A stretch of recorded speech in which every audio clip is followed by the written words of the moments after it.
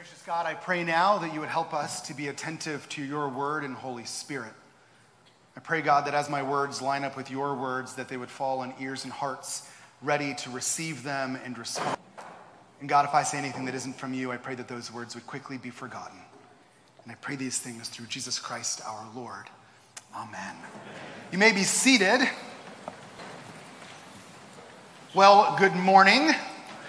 My name is Mike, and I'm one of the priests here at Truro. This morning, we are going to continue talking about what it means to be a disciple of Jesus as we continue to work our way through the Gospel of Luke. So if you have a Bible, I'd like to invite you to open it to Luke chapter 14. If you didn't bring a Bible with you or don't have a Bible, you can find it on page 874 of the Bibles in the pews. Or, of course, you can Google it, and your phone will magically take you right to Luke chapter 14, starting at verse 25. Now, how many of you, show of hands, have a smartphone in your pocket? Most of us. Okay, now every time I open my smartphone back up, it seems like there's something that needs to be updated all the time, and I'm always hesitant to update because I'm not sure if my phone is going to continue to function after I update, because it's a little bit on the older side, but constantly it feels like my phone is sending me new terms and conditions for each and every app.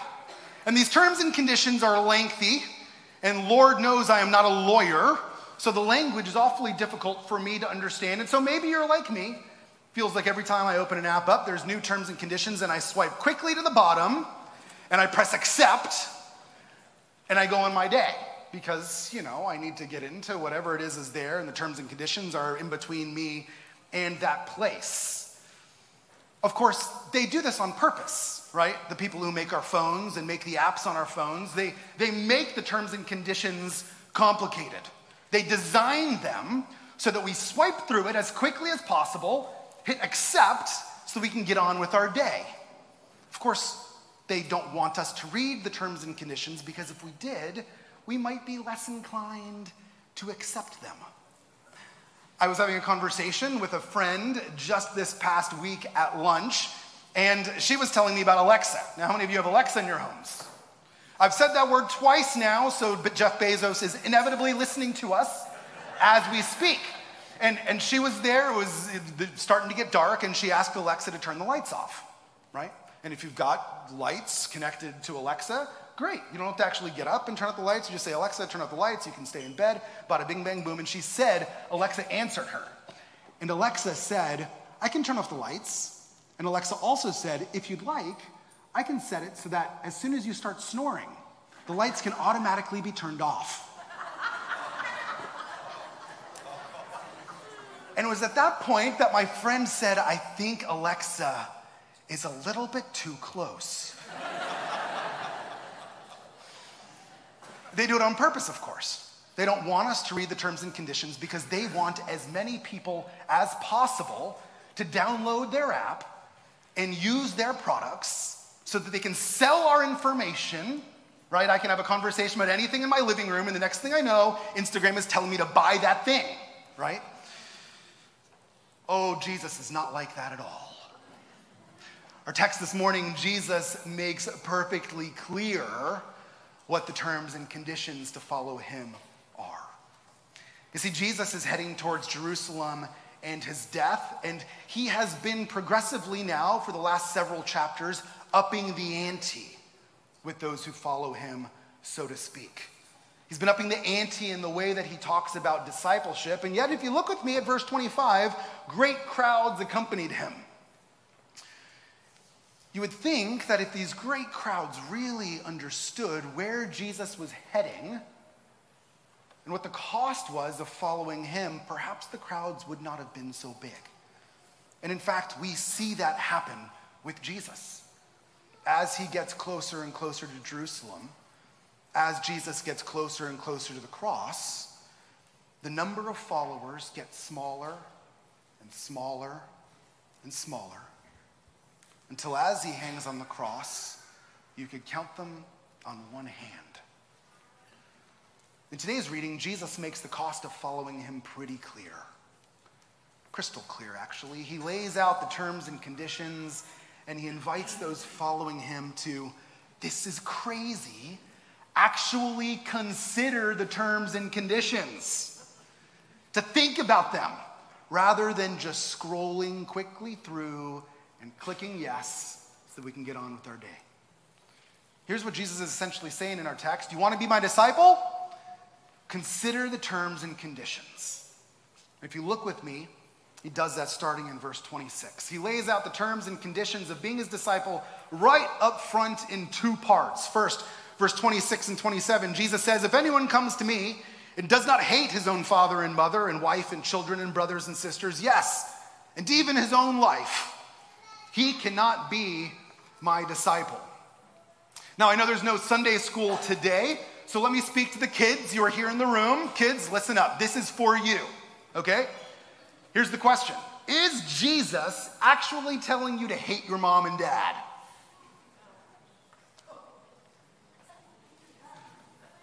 I mean, it's what he says. But no, of course not. The Bible tells us over and over and over again that we're supposed to honor our mother and father. I'm sorry, kids, you still need to do that. Honor your mom and dad. So what does Jesus mean then if he says anyone comes to me and does not hate his own father and mother and wife and children and brothers and sisters? Yes, even his own life, he cannot be my disciple. What does Jesus mean? Okay, now if you've been taking English, kids, you've been learning language arts, there's something you will learn at some point. It's called hyperbole, all right? A hyperbolic statement where an author is going to exaggerate on purpose to prove a point. Jesus is using strong language here on purpose. He doesn't actually want you to hate your parents, but he wants to make sure you actually listen up. The same way just now I said, kids, this is for you, listen up. I noticed all these heads suddenly looking up at the pulpit. That's what Jesus is doing. He's saying, hey, I want you to listen closely. That's why I'm using these strong words. And this is what Jesus is asking. He's not asking you to hate your mom and dad or your spouse.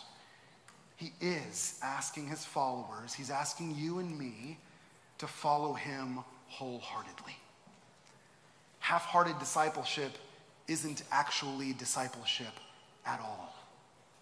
Half-hearted discipleship isn't actually discipleship at all. As one commentator put it, to follow Jesus means to follow Jesus, not anyone or anything else. That's the first part of the terms and conditions, wholeheartedness. The second part is the cross. Jesus tells his disciples back in chapter 9, which we talked about, I think back in June, to pick up their cross daily. And he says it again right here in verse, 27. Whoever does not bear his own cross and come after me cannot be his disciple. This is an image that followers of Jesus would have been familiar with. They would have seen people pick up a cross and head to the outskirts of town. It's an image that would have been right familiar, and it would have been a one-way journey. When you pick up a cross, you don't put the cross back down. You carry it to the outside of town where the Romans nailed you to it. It's a one-way journey. It reminds me of the old song, I have decided to follow Jesus. No turning back. No turning back. Friends, the way of Jesus is the way of the cross. There's no ifs or ands or buts about it. And it's a way that requires single-minded commitment. It's the way of ultimate self-denial. It's a one-way walk of suffering and death, of giving oneself away for the sake of others.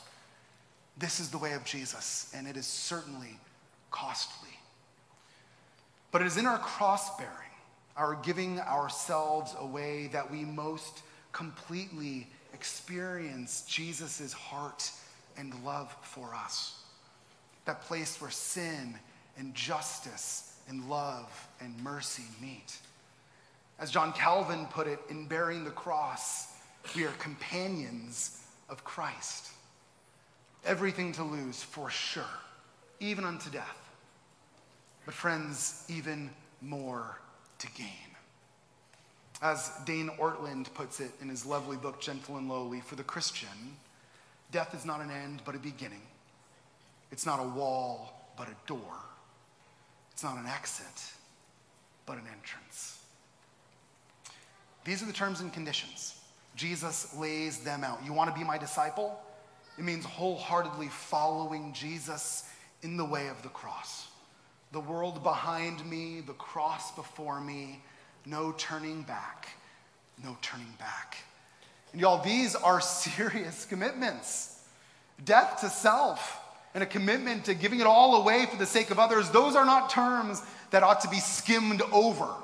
You can't just scroll past those as much as we might try. And so Jesus wants to make absolutely sure that they don't do so. He said, here's the terms and conditions. Are you listening? And now he's going to give us two parables, twin parables, to make sure that we're not actually skipping the terms. First, a building. Verse 28, look with me at this. For which of you, desiring to build a tower, does not first sit down and count the cost, whether he has enough to complete it? Otherwise, when he has laid the foundation and is not able to finish, all who see it begin to mock him, saying, this man began to build and was not able to finish. And second, verse 31, the parable is about going to war. Or what king, going out to encounter another king in war, will not sit down first and deliberate whether he is able with 10,000 to meet him who comes against him with 20,000? And if not, while the other is yet a great way off, he sends a delegation and asks for terms of peace. Two twin parables to make sure we're not just scrolling right past the terms and conditions that are similar but make slightly different points.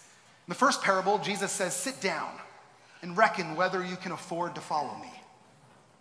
In the second, he says, sit down and reckon whether you can afford to refuse my demands. Sit down and consider whether you can afford not to follow me.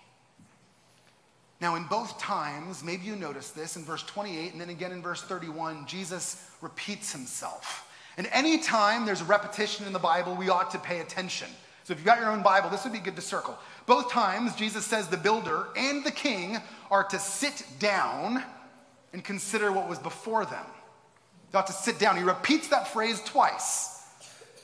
These are not decisions that are to be made in a hurry, but decisions that are meant to be thought through, to be considered, that require sitting down and thinking about it. Here's the thing. Jesus has plenty of fans. He's got plenty of admirers. And there are plenty of churchgoers who don't do much more than keep a pew warm. Jesus isn't looking for fans. Jesus isn't looking for admirers. Jesus isn't looking for pew sitters. Jesus is looking for disciples. Jesus is looking for men and women and kids who have counted the cost of following him and who have decided to throw off everything that hinders and the sin that so easily entangles.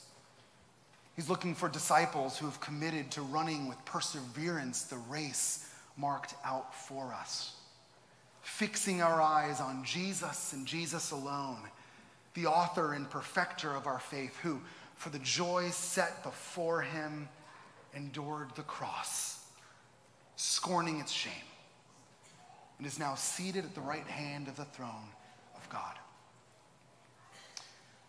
This is the challenge for Jesus' audience then. It's the challenge for us today. It's the invitation to consider. Do you want to be a fan or an admirer? One who's skimmed through the terms and conditions, clicked okay so you can get on with the rest of your life? Or do you want to be a disciple? One who's counted the cost and has decided to trust and follow Jesus wholeheartedly.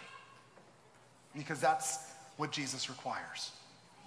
It's what Jesus is asking of those who follow him. And just to make sure we get it, he says it one last time in verse 33. Listen to this. Jesus says, so therefore, any one of you who does not renounce all that he has cannot be my disciple. Jesus is quite clear. There's no mistaking those terms and conditions. All that one has. One cannot be a half-hearted disciple of Jesus. In fact, he says it 3 times. I mentioned just a moment ago, anytime there's repetition in the Bible, we ought to pay attention. In verse 26, in verse 27, in verse 33, he uses the phrase, cannot be my disciple. If you don't count the cost, if you don't give it all to him, if you don't follow him with your whole life, picking up your cross, you cannot be a disciple. So friends, this morning, consider the terms and conditions. Sit down, take a moment, decide if you're all in or not, because you can't half-heartedly carry a cross. Jesus isn't looking for fans or churchgoers, but disciples, willing to give themselves away for his sake, just as he gave himself away for us. Will you stand and pray with me?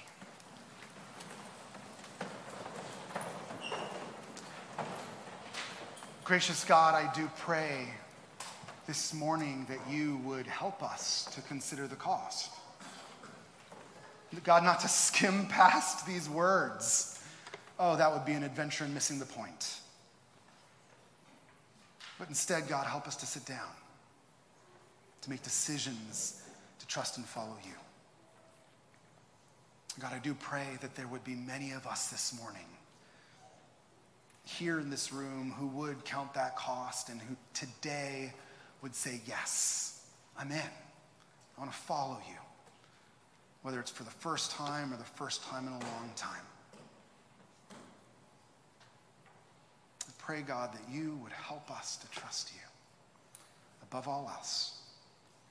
We pray these things in Jesus' name. Amen.